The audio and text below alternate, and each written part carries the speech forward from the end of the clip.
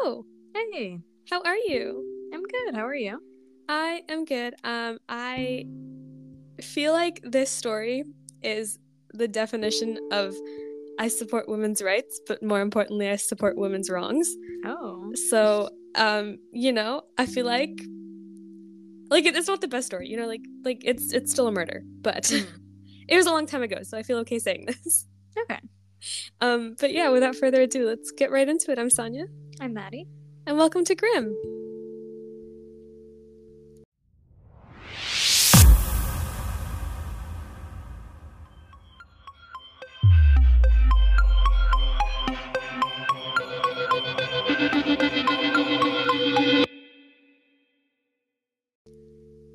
So today, I wanted to tell you the story of Wyoming's first serial killer. Like, even before it became a state, like the territory of Wyoming had a serial killer. Wow. And I don't know what that says about Wyoming as a place, but it says something, for sure, yeah. For context, apparently the House passed the bill, like the Wyoming statehood bill. They passed the bill on March 27th, 1890. Okay. And then President Benjamin Harrison signed the bill making Wyoming the 44th state. So 1890, like that's a long time ago.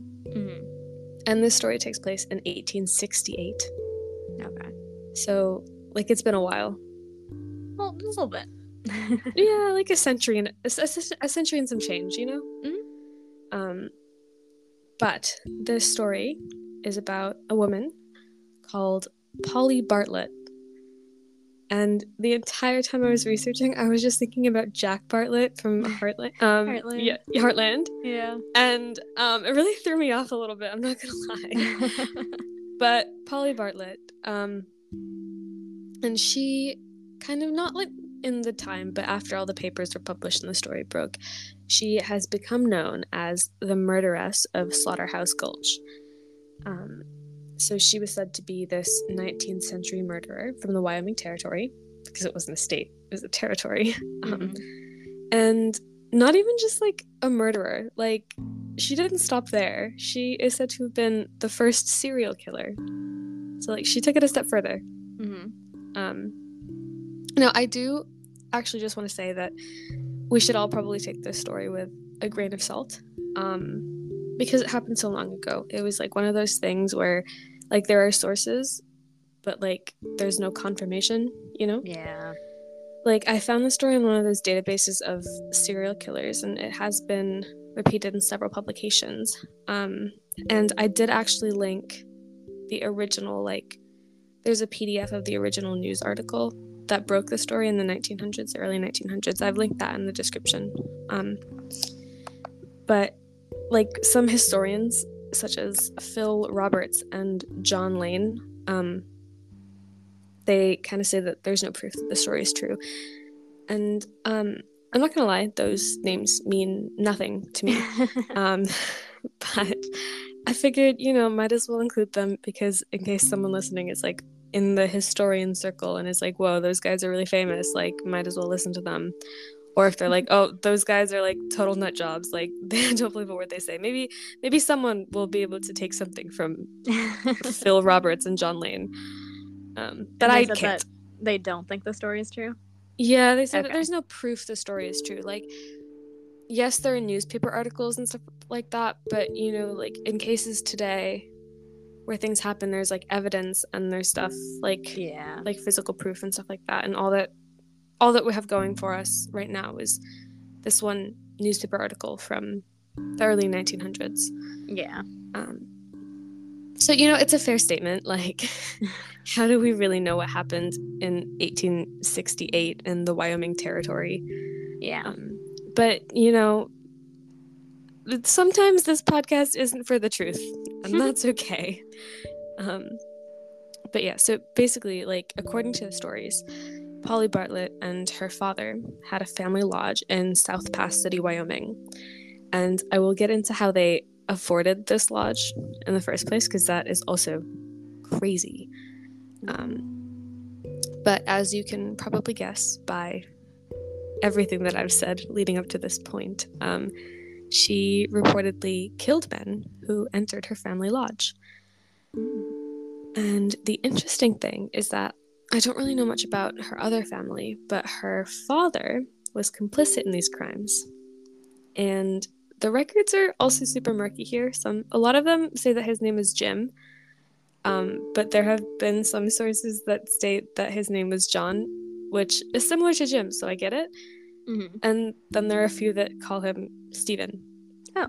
So, her father, Jim, John, or Stephen, was complicit in the... Yeah, you pick one, it's fine. Was complicit in these crimes. So like I mentioned, this occurred in 1868, and she killed a total of 22 men.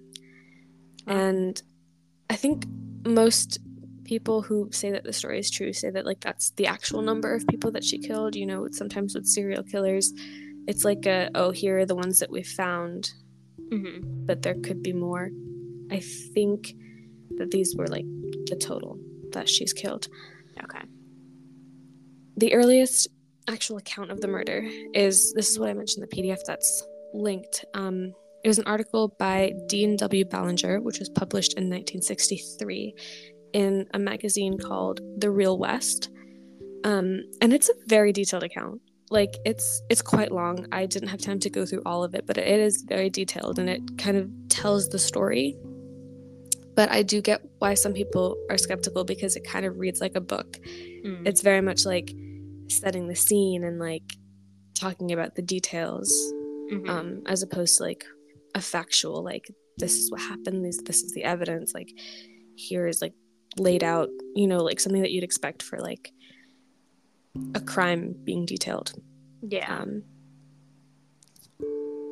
So that's kind of like, I get it, you know, there are two sides. But going off of the assumption that it is true, let's talk MO, because sometimes when you say, oh, woman murders men who enter a lodge, like, there are a lot of ways that you can murder someone. But I say so many things on this podcast. But according to the articles that I read, Polly Bartlett would basically lure businessmen or other like wealthy men, who would typically travel with valuables. So not like, she wasn't just killing for fun, she was killing for money. Okay. So, you know, if she thought that people had things like gold or like cash on them, she would invite them to the lodge. And this is the 1860s. This is like peak gold rush.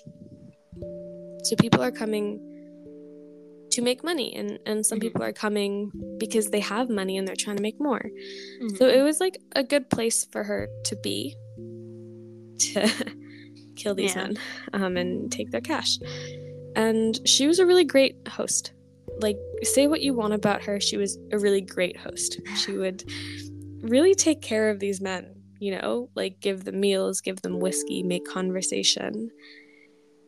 But the problem was, she was a great host, so people trusted her. She was a woman, so people trusted her. And when she slipped a little bit of arsenic in these men's whiskey, no one would really know what happened. And so then I went down this little rabbit hole of researching arsenic, and I'm very afraid that someone's going to look on my computer and be like, what was happening there? But, you know, I keep on reading these like Tumblr posts on TikTok and stuff like that are like, oh, like, are they a murderer or are they just a writer? Yeah, truly. Because, you know, the search history of how long does it take arsenic to kill someone and how much arsenic is deadly is a little bit suspicious. But I promise I was only doing it for research into how Polly Bartlett committed her crimes. For this podcast, for no other reason but this podcast. So arsenic is known to be this odorless and nearly tasteless poison. It's found in kind of like a white powder form. And that's why it was known for a very long time in the olden days. It's like the poison of kings. Because if you needed to get rid of a king, you just slip a little bit of arsenic in their food. And nowadays, arsenic poisoning is very much like accidental. You know, people working in environments where there is arsenic around, they're people who are most likely to suffer from arsenic poisoning. It's not much of a, oh, I'm using this to kill someone type of a deal. So putting arsenic in something like whiskey, which is quite strong in taste, I feel like. Yeah, definitely.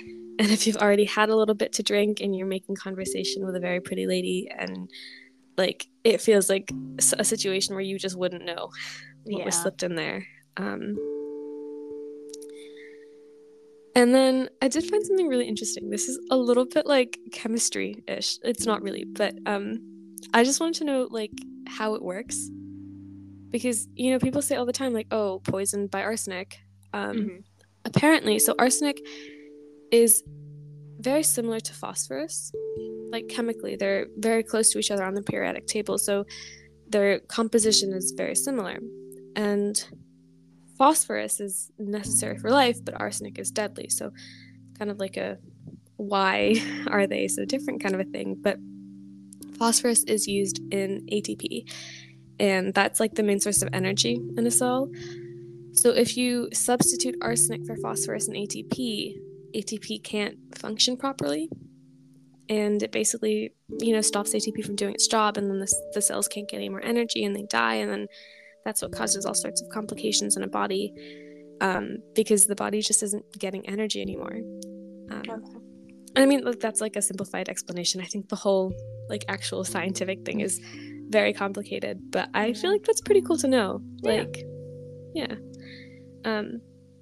Also, this is super unrelated, but apparently, like, susceptibility to arsenic poisoning varies per individual. Like, some people can just tolerate a higher dose of arsenic than others, which is also insane because, like, what do you mean someone can tolerate a higher dose? Like, is their ATP just stronger than someone else's ATP? Like, what's going on there? Anyway, it's crazy. And it was proven in 2018, actually, which is really recent. Like, reporters... it's reported that like people's genetic composition, like their genes, and then their diet and their gut microbes also affect. Oh, their diet. Yeah, isn't that crazy? Yeah. It's wild. So anyway, if you want to read more about that, feel free to.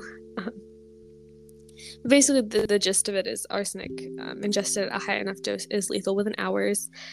Within 30 minutes, people start to experience things like headaches and drowsiness, and they may suffer from confusion or severe diarrhea. So that was her poison of choice. She would use arsenic as a poison, rob the men for their belongings, and then bury them on her property.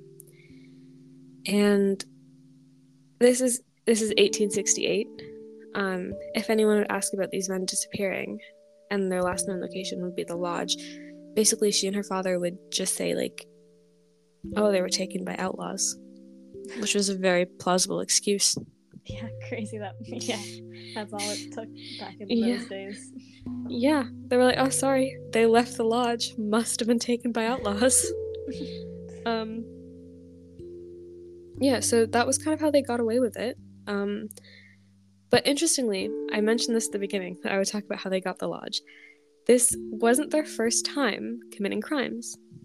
Apparently, the two of them used to run a saloon in Ohio, and Polly would, quote-unquote, isolate men for sex before her father would rob them.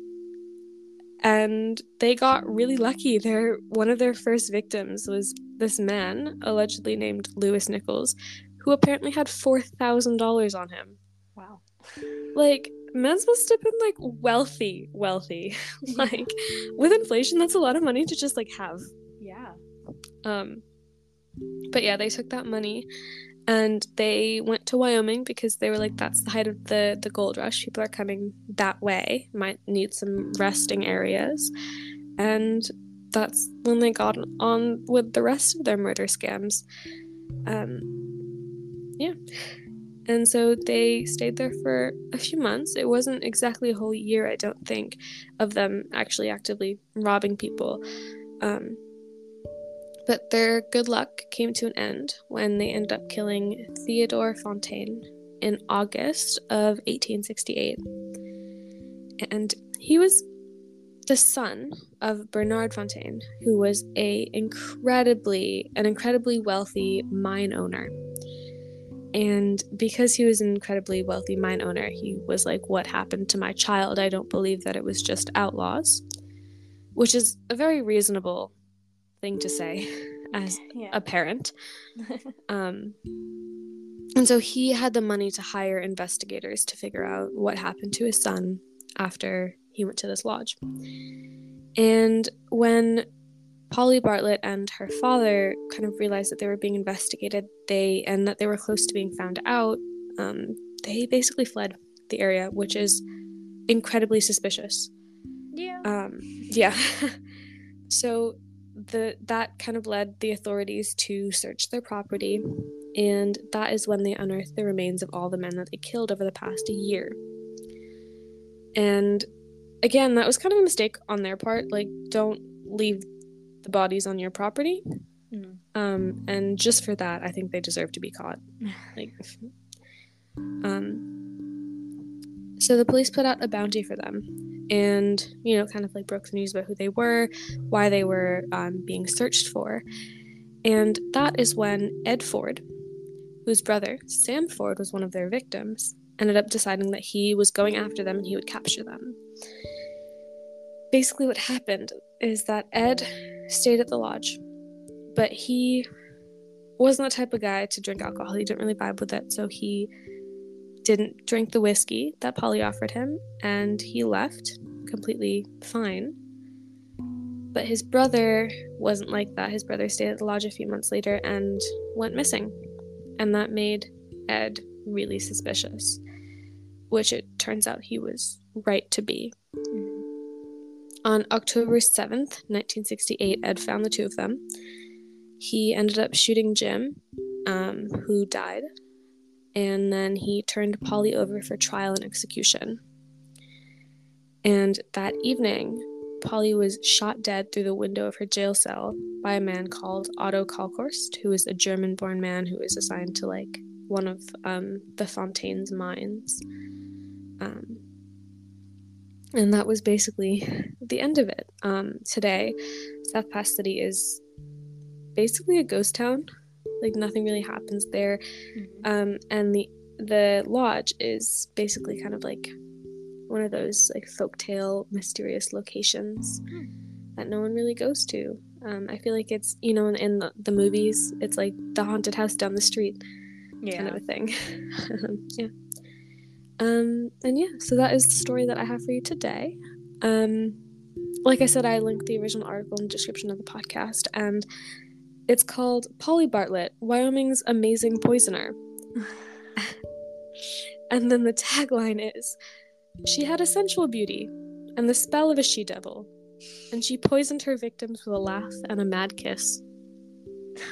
All right. And if that doesn't entice you to read this article, I don't know what will. Yeah. But yeah, that is all of the history that I have for you. Well, thank you. You're so very welcome. Any questions, comments, concerns, thoughts? I don't think so. That's fair enough.